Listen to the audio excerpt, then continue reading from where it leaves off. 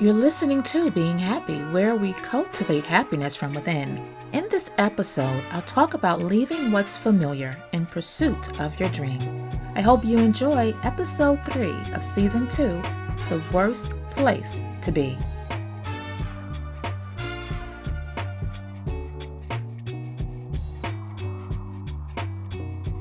Hi, I'm Glennis Clarice, your host, and I hope that wherever you are, under the sound of my voice, that you all are happy and healthy in mind, body, and spirit.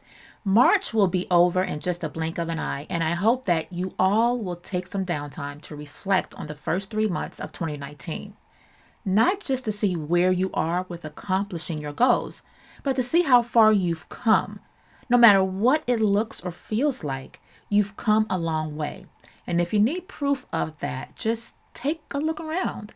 And if by chance your outward circumstances haven't changed to look anywhere close to what you desire, look within yourself, because I'm sure you've grown, evolved to become a better version of who you are created to be. And that is just as much a reason to celebrate yourself and your efforts. If you've paid any attention to the title of this episode, you may have thought of a few places that would be unpleasant for you to be. But there is one place that a lot of us may find ourselves in, and as a result, we feel stuck, especially if you have an entrepreneurial spirit and you are doing one thing until the dream thing pays off. This episode is for anyone who has a desire to do more, have more, and give more of themselves, their gifts, and their talents. I hope that this resonates with you. So let me paint this picture, all right? You're behind someone's desk in an office or a cubicle, feeling stuck and suffocating. Stuck and suffocating because you're paying your dues until your passion turns to profit.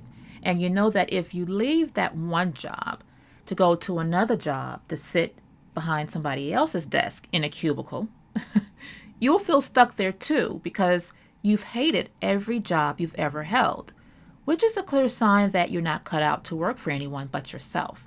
So what do? Stay and tough it out? Or do you throw caution to the wind and in faith, jump? Jump and pray that once you take the leap of faith, every need to help keep you afloat will fall from the sky like manna to keep the wind beneath your wings so you won't take a fatal nosedive while hitting a few planes, a couple of birds, and a massive brick wall on the way down. This is a tough place to be, and more often than not, there are many people with an entrepreneurial spirit that want out of their current means to an end situation, because that's exactly what it is, a situation. A situation that leaves you rethinking your entire childhood and adult life and how you ended up where you are, feeling overwhelmed, overworked, underpaid, and stuck. A situation that uses every ounce of your mental capacity and energy, only to leave you looking bewildered, sort of like Mr. did in The Color Purple. You know, that scene where Celie blatantly told him she didn't ask him for anything, not even his hand in marriage. That look. A situation after working 10 to 12 hours a day, only to have a peanut bag with a paycheck in it thrown at you every 2 weeks to keep you coming back because, let's face it, you have bills to pay and you need health benefits. A situation with a hidden clause that says they can dump you whenever and however they feel like it without even a thank you for coming out, a God bless, or a good night. Being in this situation can hurt. Hurt like having a root canal without any numbing concoction or childbirth without an epidural. The pain of staying in this cycle of redundancy is costing you something. The freedom of living your life fully immersed in your passion. Your dreams are held captive as you day in and day out drive to a job unaware of how you managed to get there, because you're so deep in a fog over the workload and other miserable people who either hate their jobs, their lives, or both. No matter what you do, you try to zone out and tune out your work environment, but it's no use. The toxic energy of everyone there wafts through the air like burnt popcorn coming from the break room, or even worse, the smell of your coworkers' overbaked fish for lunch. The reality is, you're faced with a decision, a long overdue and difficult one. Do you jump or stay? Do you jump or continue to suffer? Do you jump or live a life of playing it safe as you sit and watch your dreams harden over like gum stuck under an old wooden chair? No matter how you look at it, you have the power of making a life-altering choice to do or do not. The crazy thing about this is there is power in choosing. No matter which way you choose, there is power that will either liberate you or confine you. What's even crazier is that the power is in your hands. Utilize it or continue to be afraid of it.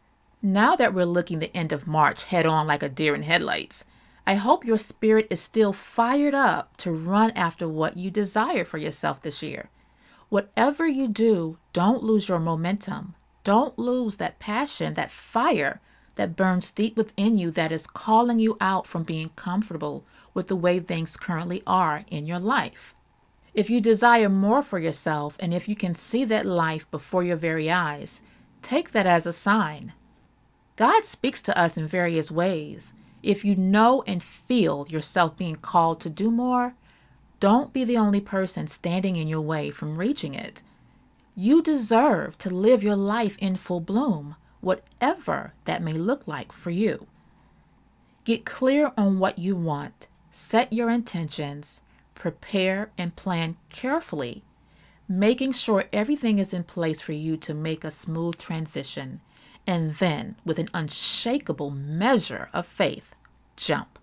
As you jump, may God meet you where you are, guiding you towards your promised land. Don't settle for the office with a view or the drab cubicle out of comfort, because before you know it, it will no longer be the end of March, but the end of December. And one of the most uncomfortable feelings is knowing that you're not where you dreamed you'd be by the end of the year, because you didn't take action. Don't let what you're comfortable doing day in and day out confine you to a life of living below your full potential and settling for a watered down version of God's best for you. Listen, Jesus didn't come so we could settle for a life of mediocrity. He came so that we may have life and have it to the full. I'm not going to go down that road. I'm a preacher's kid and I could go there, but I just wanted to throw that nugget in there for you to think about. Hopefully, you will have an aha moment and see exactly how full and rich, and I'm not talking about material wealth, your life could be. When you are operating in your purpose and you get to live that life every day, that is a blessing. Because there are people getting up every day and crying because they have to go to a job where they feel stifled. I know several people who talk about leaving a job they hate to pursue what lights them up, but they're still sitting there. Why? Because they are comfortable. And if complaining day in and day out is the only price they have to pay in exchange for working to pursue their dreams, they'll be sitting there this time next year, complaining. Don't be that person. There has to come a point where you stop talking about it and make the moves to be about it. You deserve more than what you're willing to settle for, and the power is within your hands. Just remember, no matter how impossible your biggest dream seems to be, you are being called to it. You have everything within you to be and do all that you want, even if the odds appear to be stacked against you. Don't settle for safe out of fear. Don't settle for comfortable out of it being familiar to you. You have to be willing to fly, because your entire life is not meant to be lived on the ground. Until next time, stay inspired, empowered, and most of all, happy.